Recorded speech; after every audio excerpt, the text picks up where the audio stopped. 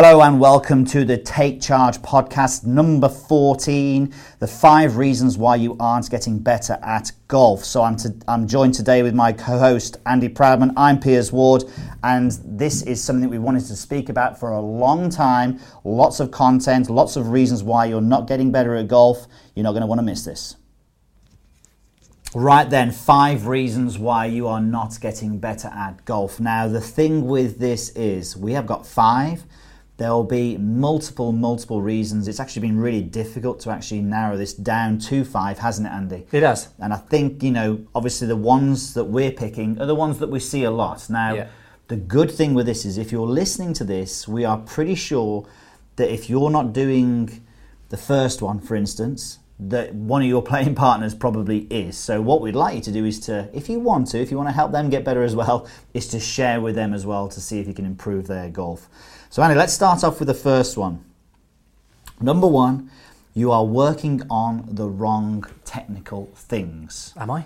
You are. So, and I tell you what, this is something that we could be very guilty of as well, because we're probably in a world now of social media, and this is actually a good point for a lot of people that, you want to make your golf swing look aesthetically pleasing. Yeah?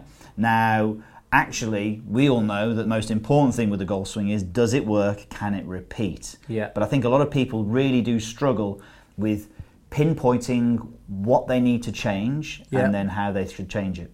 I think so, and I think, look, I'd say the majority of people who come for lessons, to put a number on this, Pierce, I would probably say that 95% of people who come for lessons are thinking about the wrong things and working at the wrong things, because unless they've had some good quality coaching already, but let's say somebody comes to us for the first time and they have a thought on their golf swing, more than likely it's the wrong thought. And then when we take them through something and we show them their golf swing, we help them understand, they often go, oh, I've never really thought of that. Mm-hmm. Example of this is one of my students the other day. I quickly got him in for before the medal on the weekend. He says, I'm really struggling with my golf swing. I'm not hitting it very well. Can you come and help me out? So he gets on the grass on Saturday morning and he's doing a drill for his backswing. And he says, I think my backswing's gone off. So I've been working at my backswing. Now I'll put him on camera, and just show him that actually his backswing was really, really good. And his downswing was the problem. He wasn't really rotating enough. He was having too much lateral movement in the downswing. But he's there working at something that didn't need to be worked on. So the problem isn't getting better. So if he was to spend a month working on his backswing, well, he's probably going to have a really nice looking backswing. But the problem is he's not really going to see any improvement because his attention is completely the wrong place. And I think this is something that, like I said, that we see so many times that people are doing the wrong thing. And I think there's numerous reasons for this, Pierce. Partly what you said. Mm-hmm. Some people just want to make the golf swing look nice. Well, he'll have some great Instagram posts on that day, won't he? Oh, yes, he probably didn't break 80, but he'll have some great Instagram posts for that day. So it's like, some people want to make their golf swing look nice. Now, you can work on making it look nice. Doesn't mean it's going to improve and get better.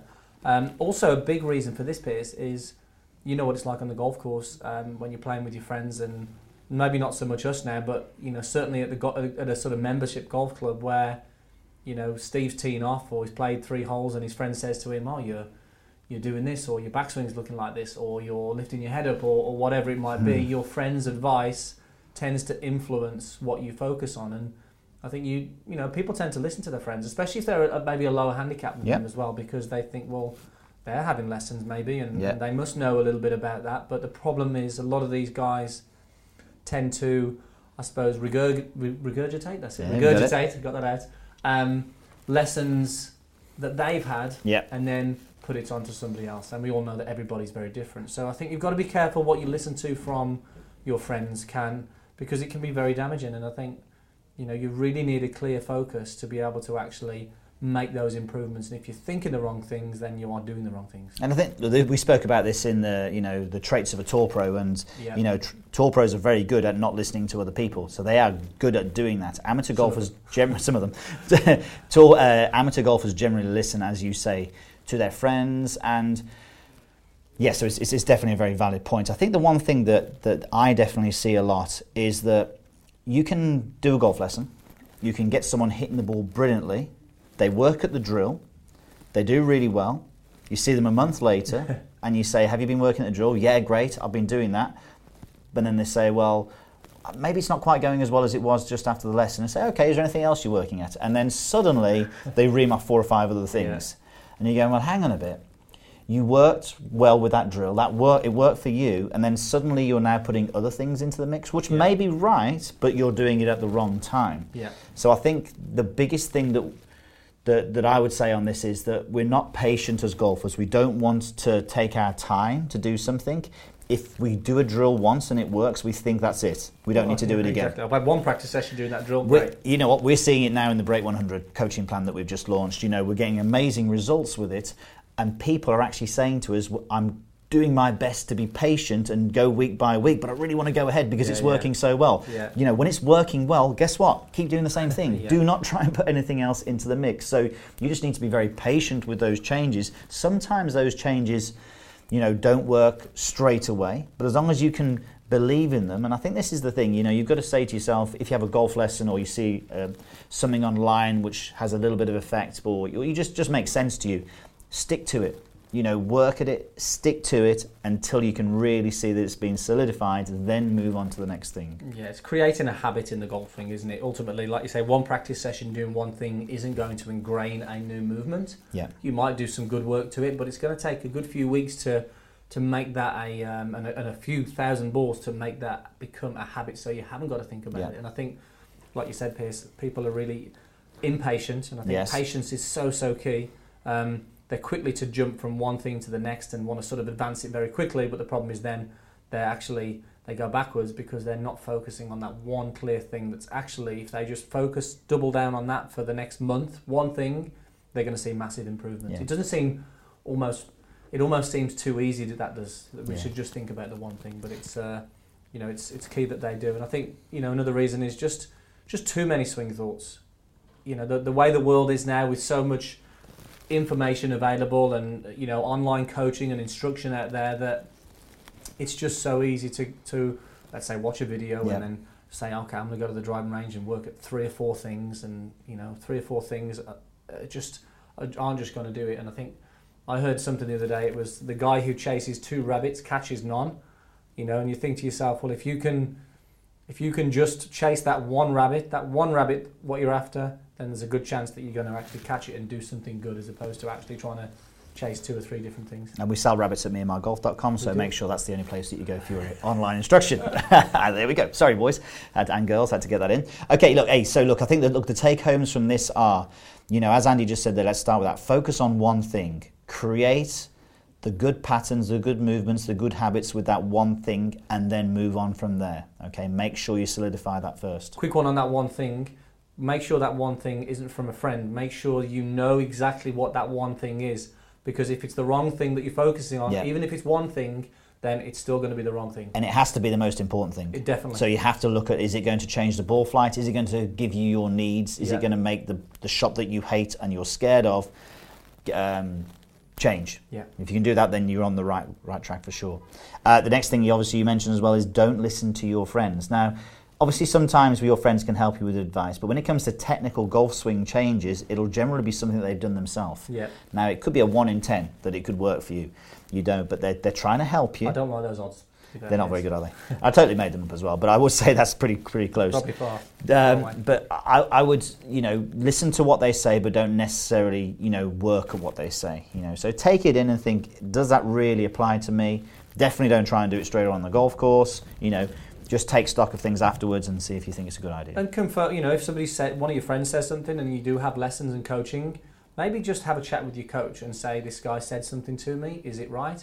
And your coach will confirm whether it's the right thing to do or if it's wrong advice. And then generally then you're going to start to realise that listening to your friends isn't necessarily a good idea, because the coach is there to really help and be a soundboard for getting you to think right. Yeah, that's exactly right. So basically book a golf lesson as well. Yeah. You know, get yourself a lesson with someone who you can actually get on with. You'll know that within the first 10 minutes of working with somebody, whether you like them as a person or you feel that it can be a good working relationship. And then just say, well, look, you know, don't just sort of come out of that lesson and think you know what he said or she said to you. come out that lesson with the absolute clarity on what they have said to you to make sure that you have not got it wrong. Because the last thing you want to do is 2 weeks later when you go for that second golf lesson is misunderstood what they've told you. Yeah. We always say to our clients at the end of the lesson, tell me what you've learned today. What have you actually learned today? We want to make sure when they go away that they're working at the right things. If they tell their friends or they think that they're working on something that we didn't tell them, that's our fault. That's not the client's fault. That's definitely our fault as a coach. I think that's a really good point. I think just to quickly finish on that then, the one focus that you are having, you should fully, clearly understand exactly why you are doing that change. If it's not really clear why you're doing that change, and if you're not sure, ask your coach, what is this going to do to the ball flight? What is this going to do to the game? So you can fully understand, and the clarity then will be so much easier to move forward. Yeah, I like it. That's a really, really important one. Right, as they all are. Number 2, you are blaming external things. Andy, what are external things? Oh, I love this one because we all know this person. I can think of probably 3 or 4 people.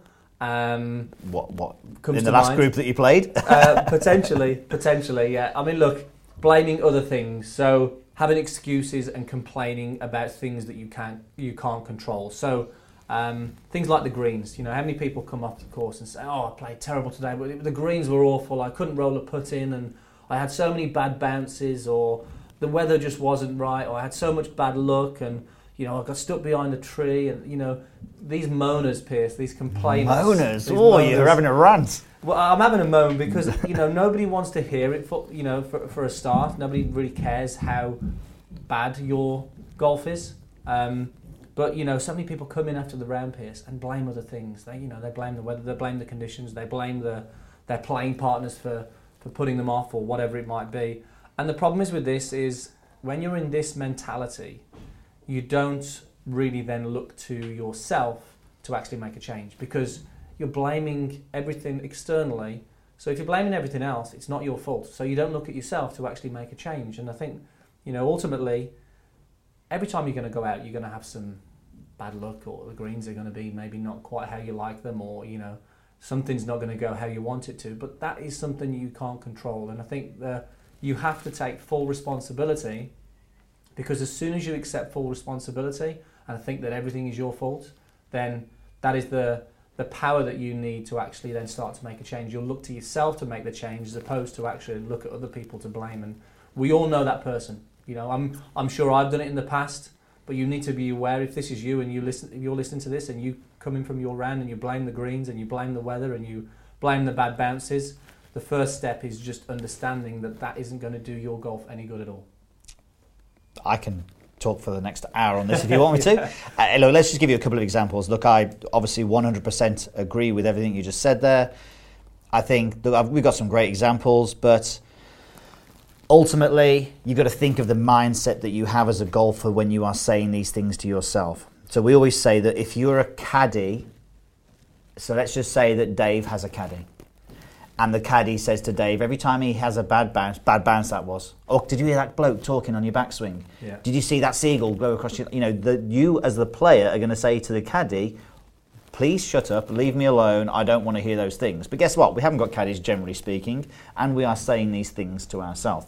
So I had a lesson just the other day. And he spoke a lot about how he couldn't believe that the golfer he was playing with would shoot better scores than him.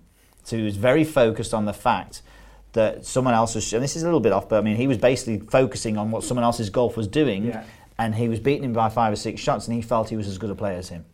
And I says, well, actually, you know what? If you actually focus that hard on what he's doing, maybe if you focus on yourself, you'd probably be beating him. So it could be as simple as that. I had one really good example. It's definitely along the blame game. A client of mine, he was a good golfer. He was a single-figure golfer. He would do brilliantly on his practice sessions. On his lessons, he was brilliant. He made some amazing changes. He was not reducing his handicap. So I'm like, I've got to sort this out. So I actually drove, I think it was an hour and a half to get to his golf course and actually played golf with him, played 9 holes with him. I played 18 holes with him, sorry. After the first 4 holes, he apologised for everything that was going on the golf course, the condition and how bad it was, and I was like, oh, this is interesting. I wonder if he's going to carry on doing this. So I waited to the 9th. And by the time he got to the 9th, he had apologised on every hole. So I actually said to him, I'll call him out, Matt. I said, Matt, do you do this every time you play golf on a Saturday morning with your playing partners? He says, we do it all the time. I says, right. I says, you need to understand that if you're being negative about the golf course all the time, you're not focusing on what you're trying to do yourself. So he kind of took that on board now, especially with the hard work that he'd done, and he wasn't really improving. He dropped his handicap by 3 shots. He actually changed his playing partners, which we'll talk a little bit about later. That was just because he felt everything was just so negative. And basically, I banned him, very strong, but I banned him from actually talking negatively about anything. So basically, he wasn't allowed to blame any of his shots, any of his bad shots, on anything to do with the condition of the golf course. And I think if you are listening to this now and you are someone who moans on the golf course, just have a go at stopping doing it. See what happens over the next 6, 7, 8 games. If your scores don't improve, the one thing I will guarantee is you'll feel happier. You'll feel nicer about playing golf. Yeah. The last thing you want to be doing is coming off a golf course upset with the condition of the course or your playing partners or the bad luck that you've had, because what's the point? And you know what? Nobody wants to listen to you complaining about that as well. And I think it is key, Pierce, isn't it? I think, just being able to accept responsibility for it and just look at yourself to do that is massive. And, I think the awareness of doing it to start with is the key, and understanding that actually it's just not going to get you anywhere. Yeah, there you go. So there's the take-homes for this then. Accept full responsibility. Everything is your fault, if you want to put it that way, or everything is what it is.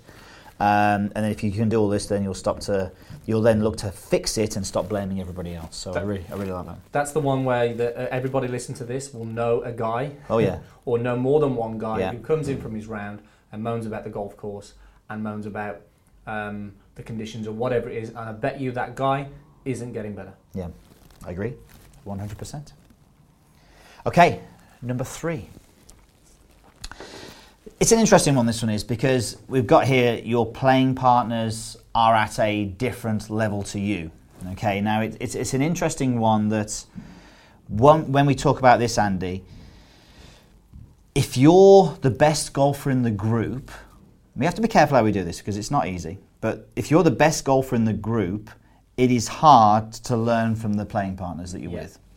So what we're not saying is that you must suddenly get rid of your playing partners. Andy might be saying that. But what we're not saying that you must get rid of your playing partners, but you need to learn how you're going to better yourself when you are playing golf. Because if you're the worst golfer in the group, the chances are you're going to learn off the best golfer and you're going to improve. So we always said if we have a chance to play with tour pros, we would want to play with them all the time because they're better than us and they would help us improve our game. So if we played with Aaron all the time, our golf would be better. Yeah. 100%. Now, the hard part is if you are the best player in your group, it's hard to say to your friends, I'm not playing with you because you're rubbish and you're not going to actually help me get better. But I think what you need to do is you need to look at how you can challenge yourself when you're on the golf course. Yeah, and I think, I think this depends on, this depends on the level of golf you're at and the age, I would say, with this. So for somebody who, let's say, is 14 years old, 15 years old, who wants to make it on tour. Yep. They're playing with guys, but the guys who they're playing with aren't as good as them.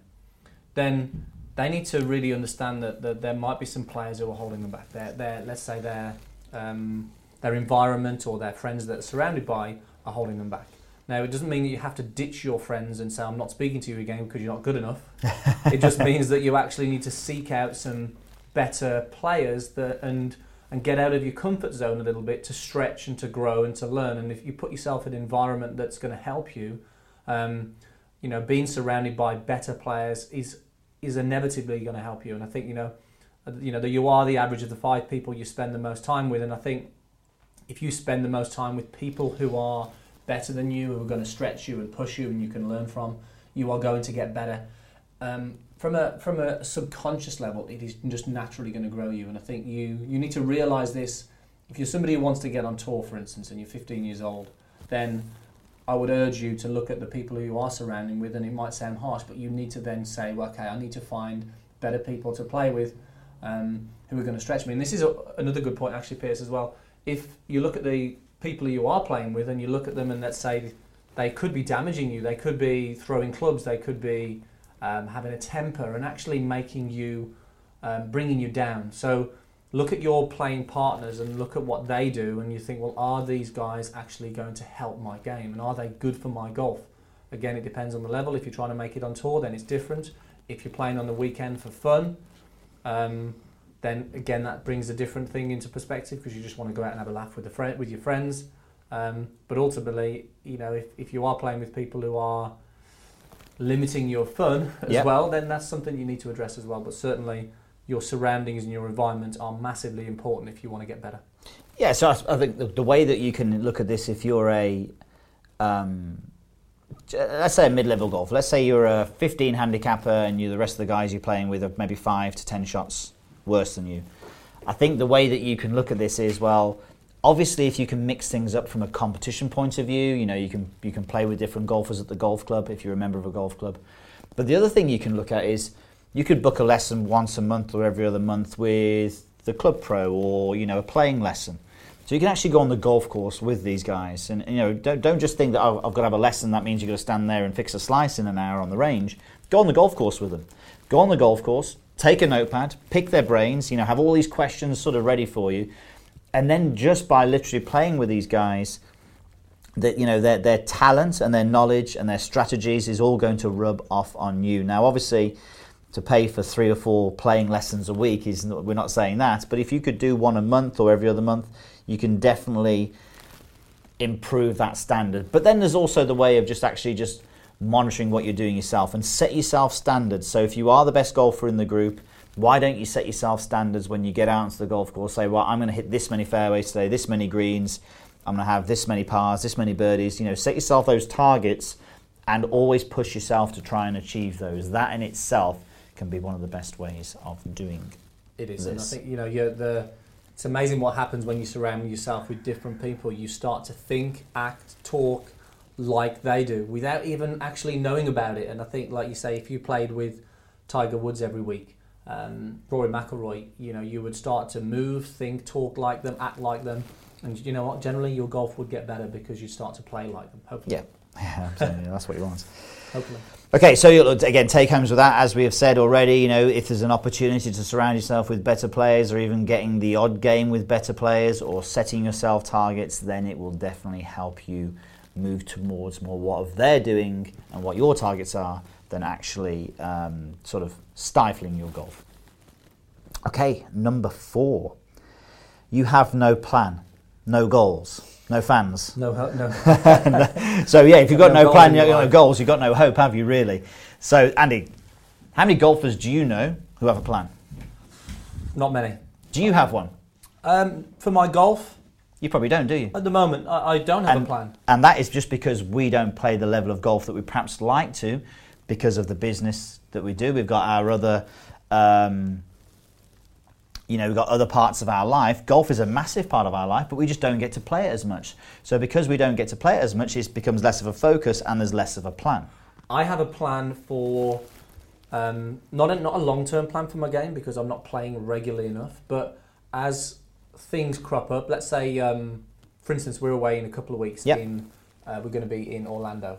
And I know we're going to be playing. I will have a plan for the next 2 weeks in order to get my game sharp for that. But because our golf is sporadic, Pierce, that it comes, every now and again in terms of the type of golf we're going to play, it's not a main focus for us, and we're not competing at a high level to play and win money. We're not playing that regular enough to make it work. If I was playing every week and I was playing in tournaments, I would 100% have a plan, and a long-term plan as well at that. But it's amazing to me that the amount of golfers who want to get better, but they do the same things. They go to the range, they work at actually just hitting golf balls, expecting to get better, with no plan, with no technical work, and they just expect that if they turn up to the range and play once a week, their golf will get better. Yeah. But they've got no real direction, no goals, no dates in mind to actually work towards. And I think it's amazing with the power of actually putting a date in the diary and putting a plan together to reach that date or reach that goal, the power of how it pulls you towards the goal as opposed to you just going through the motions. So, you're absolutely right. And I think every client that we have will encourage to create a plan for success. Now, the main thing is really we can do the whole plan for people, but if we as coaches do the whole plan for people, it's very difficult for the students, the clients, to follow through with it. The student, the client will know how many hours a week they have to dedicate to this. And it may only be 2 hours a week, 1 hour a week, but at least have a plan. So if you're listening to this now going, well, I only get a chance to practice once every 2 weeks, just make sure you have a plan when you do go and practice. Don't go there, like Andy says, and just hit golf balls. Make sure, whatever your desire is in golf, say I want to stop my slice, that you figure out how to stop the slice and then work at it. It's amazing. These, even if you had lots of little plans, they very much compound into creating more of a master plan. So over time, you'll just develop yourself as a golfer. So it can be something from a very simple, I want to stop my slice in the next couple of weeks, to I want to reduce my handicap by 5 shots over the course of a year. And I think unless you have that plan, it just isn't going to work. It isn't. And I think, having that date, booking a date in terms of the date when you want to achieve the goal, but being accountable to somebody, being accountable to your coach, or being accountable to your friend or whatever it is massively important to keep you on track. And, talking of plans, Piers, we'll talk a little bit about the Break 100, because I think it's an interesting, I suppose, plan that we put together recently. And we spent a long time doing this, and the key thing we wanted to do with this was keep it very simple. And we've launched this Break 100 coaching plan, which is a 6-week plan that we put on our website. And we've been going through some comments this morning, and it's actually really surprising of the comments, because there were 2 guys, one comment that you answered, Piers, a guy who was off 8, and a guy who I answered who was off 9, who had actually been taking part in the Break 100 plan. Now, obviously, they don't need to break 100, but they actually just felt they wanted a plan. They wanted something to follow for 6 weeks that they could focus on that's going to help their golf. And I think it's amazing to actually see that somebody who is a single-figure handicap actually wanted to follow the Break 100 plan, and they're saying it's actually helping them. Because it's a focus, as opposed to that they're off 8, they have 6 weeks of not doing anything at all, apart from hitting balls and playing golf. Well, look, they're going to see some improvement by having something to follow for a certain period of time. So this is the reason that we're going to create these plans for people now, Piers, because it gives them a structure, it gives them a time, and ultimately there's a focus there to improvement. And I'm excited about the Break 100 plan and the feedback it's got so far, and what it's going to do for people. And I think there's a great message in what we've produced there, because give yourself a time, set yourself a plan, go and find yourself a coach, and find someone accountable that you can actually say, right, I'm going to do this in these 6 weeks, and maybe even reward yourself with treating yourself to a game of golf somewhere nice if you do achieve what you want to set out to achieve. But it really is key. Yeah. And it can be very simple. It seems like an effort, but literally, as soon as you finish this podcast, get your phone out, go into the notes section and write down what you want to do in golf, then figure out how you're going to do that, and I'll tell you what, you can probably do it within 10 minutes. Yeah, definitely. And I think most of the guys listen to this, they will probably have an idea in their mind what they want to do. Oh, yeah, I'd like to get single figures. Yeah. So that will be floating around somewhere in their brain. I want to get single figures this year. But unless you actually, and there's a massively powerful thing if you actually write stuff down. So as opposed to just being floating around in your mind, actually sit down, write down your goals, write down the dates, and write down how you're going to get to there. And I think once you've written it down, once it's out your head, it actually becomes reality when you write it down on paper. And this is something that myself, I do every single year, probably more than once a year, is write stuff down on paper with things that I want to achieve. And it's amazing when you look back how you achieve those goals, but because you've got them out of your mind and you've put them on paper, all of a sudden then they're a reality, and gives you a focus on moving towards them. There's one thing missing from that. You need to get a big fridge magnet and stick it to the fridge so the whole family can see, this is my plan. And they will be telling you every day, how's it going, the plan? How's the plan going? How's the plan going? There's accountability. There you go. Okay, so as we've just said there, the take-homes on this, definitely, have a plan, write it down and take action. Make sure you put the dates to when you want to achieve these plans by. Now, it's not all plain sailing, we know that. It can take some time to get there, but this is where these plans can be fluid. But if you have a date, it doesn't have, put the emphasis on it. I wouldn't say pressure, puts the emphasis on doing it. Right, number 5, the last one. You don't know what you are bad at. Okay, here is the scenario.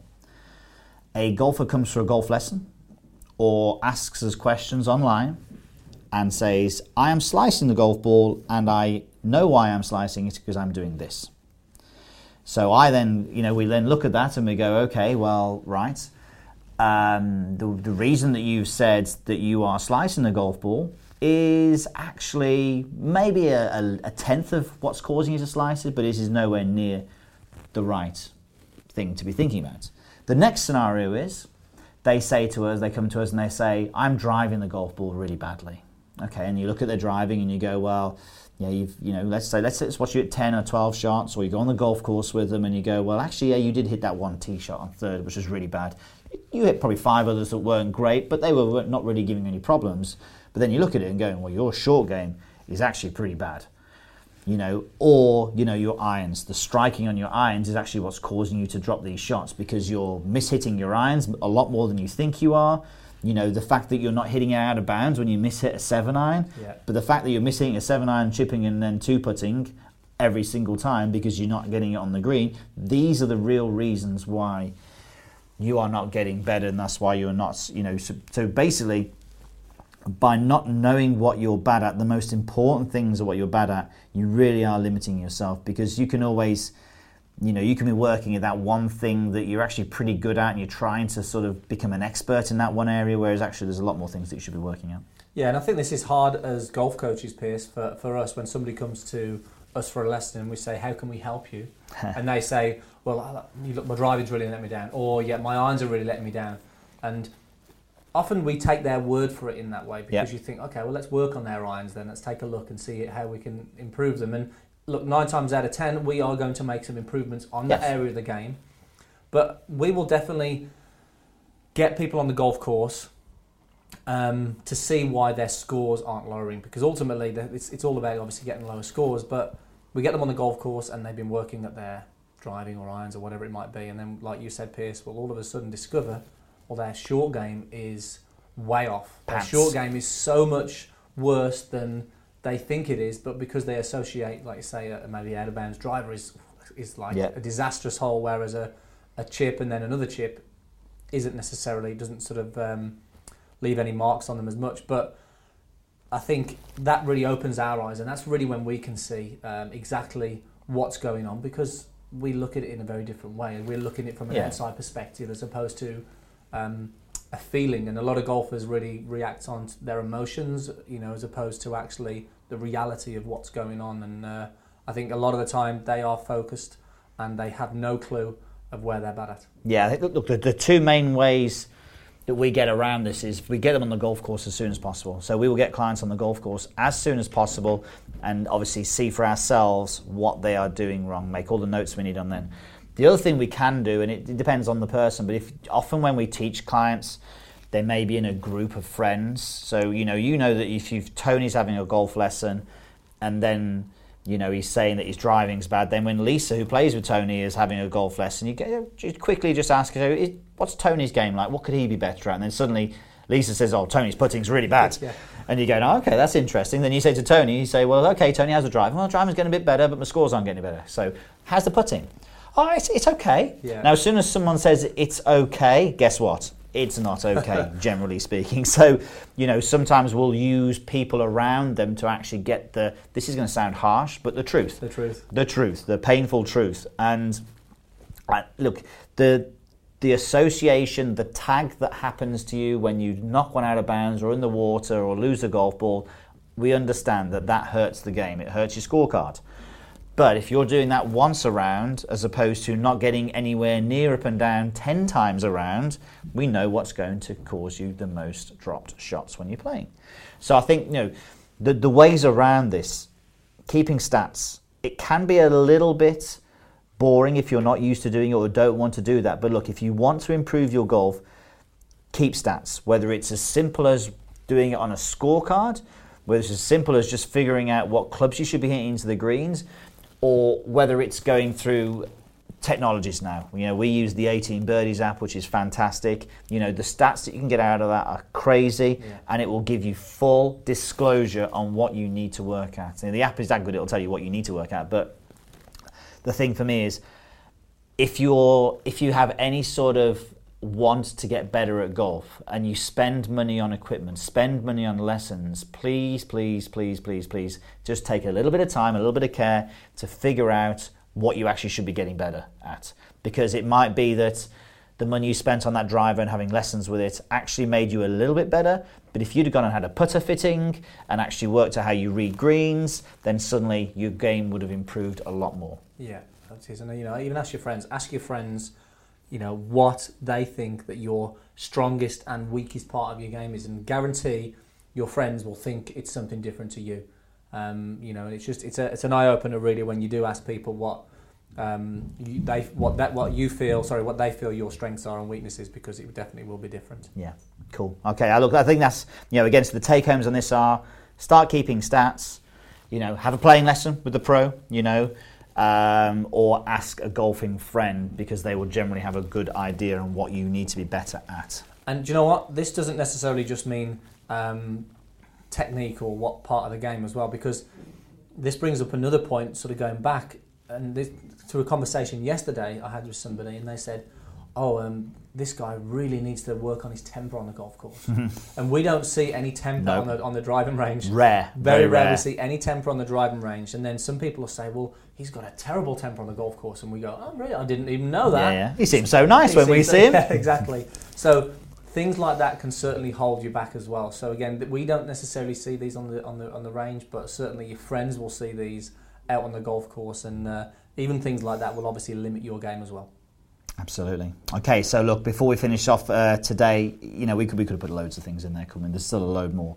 But before we finish today, obviously we've mentioned Break 100 already. The reason we're mentioning this is because we've only been doing this now for a couple of weeks. 9th of April, this launched.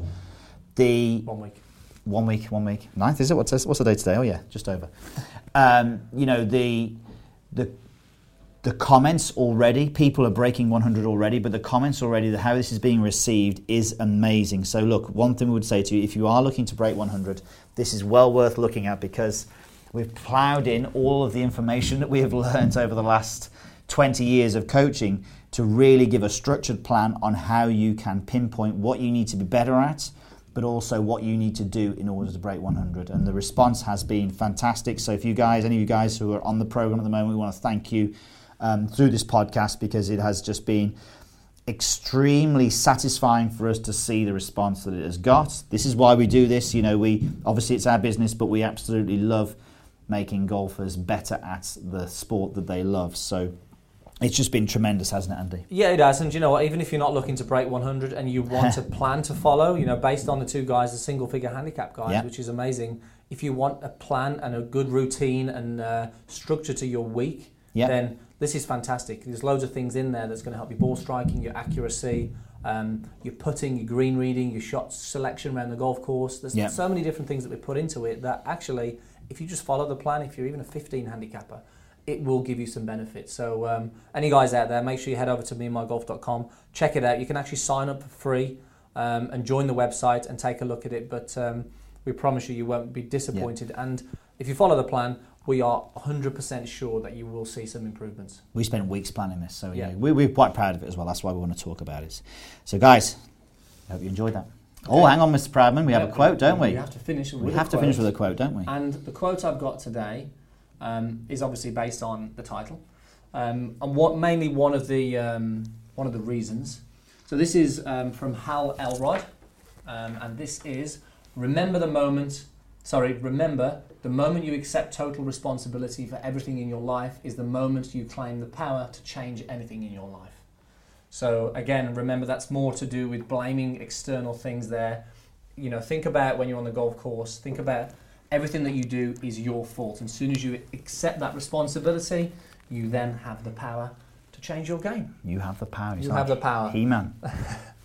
So we hope you enjoyed the podcast there, guys. We really enjoyed that one. Some great things and discussion points to talk about. And if you just bear those in mind, think about those. And, are you doing any of those? Could you be better at those? And also, as we mentioned in the podcast, if your friends are doing any of those, then please share the podcast. Just share it to your friends and help people improve. We want to make this an amazing podcast and resource for people to get better. So hope you enjoyed it. Thanks for listening, and we'll see you on the next Take Charge podcast.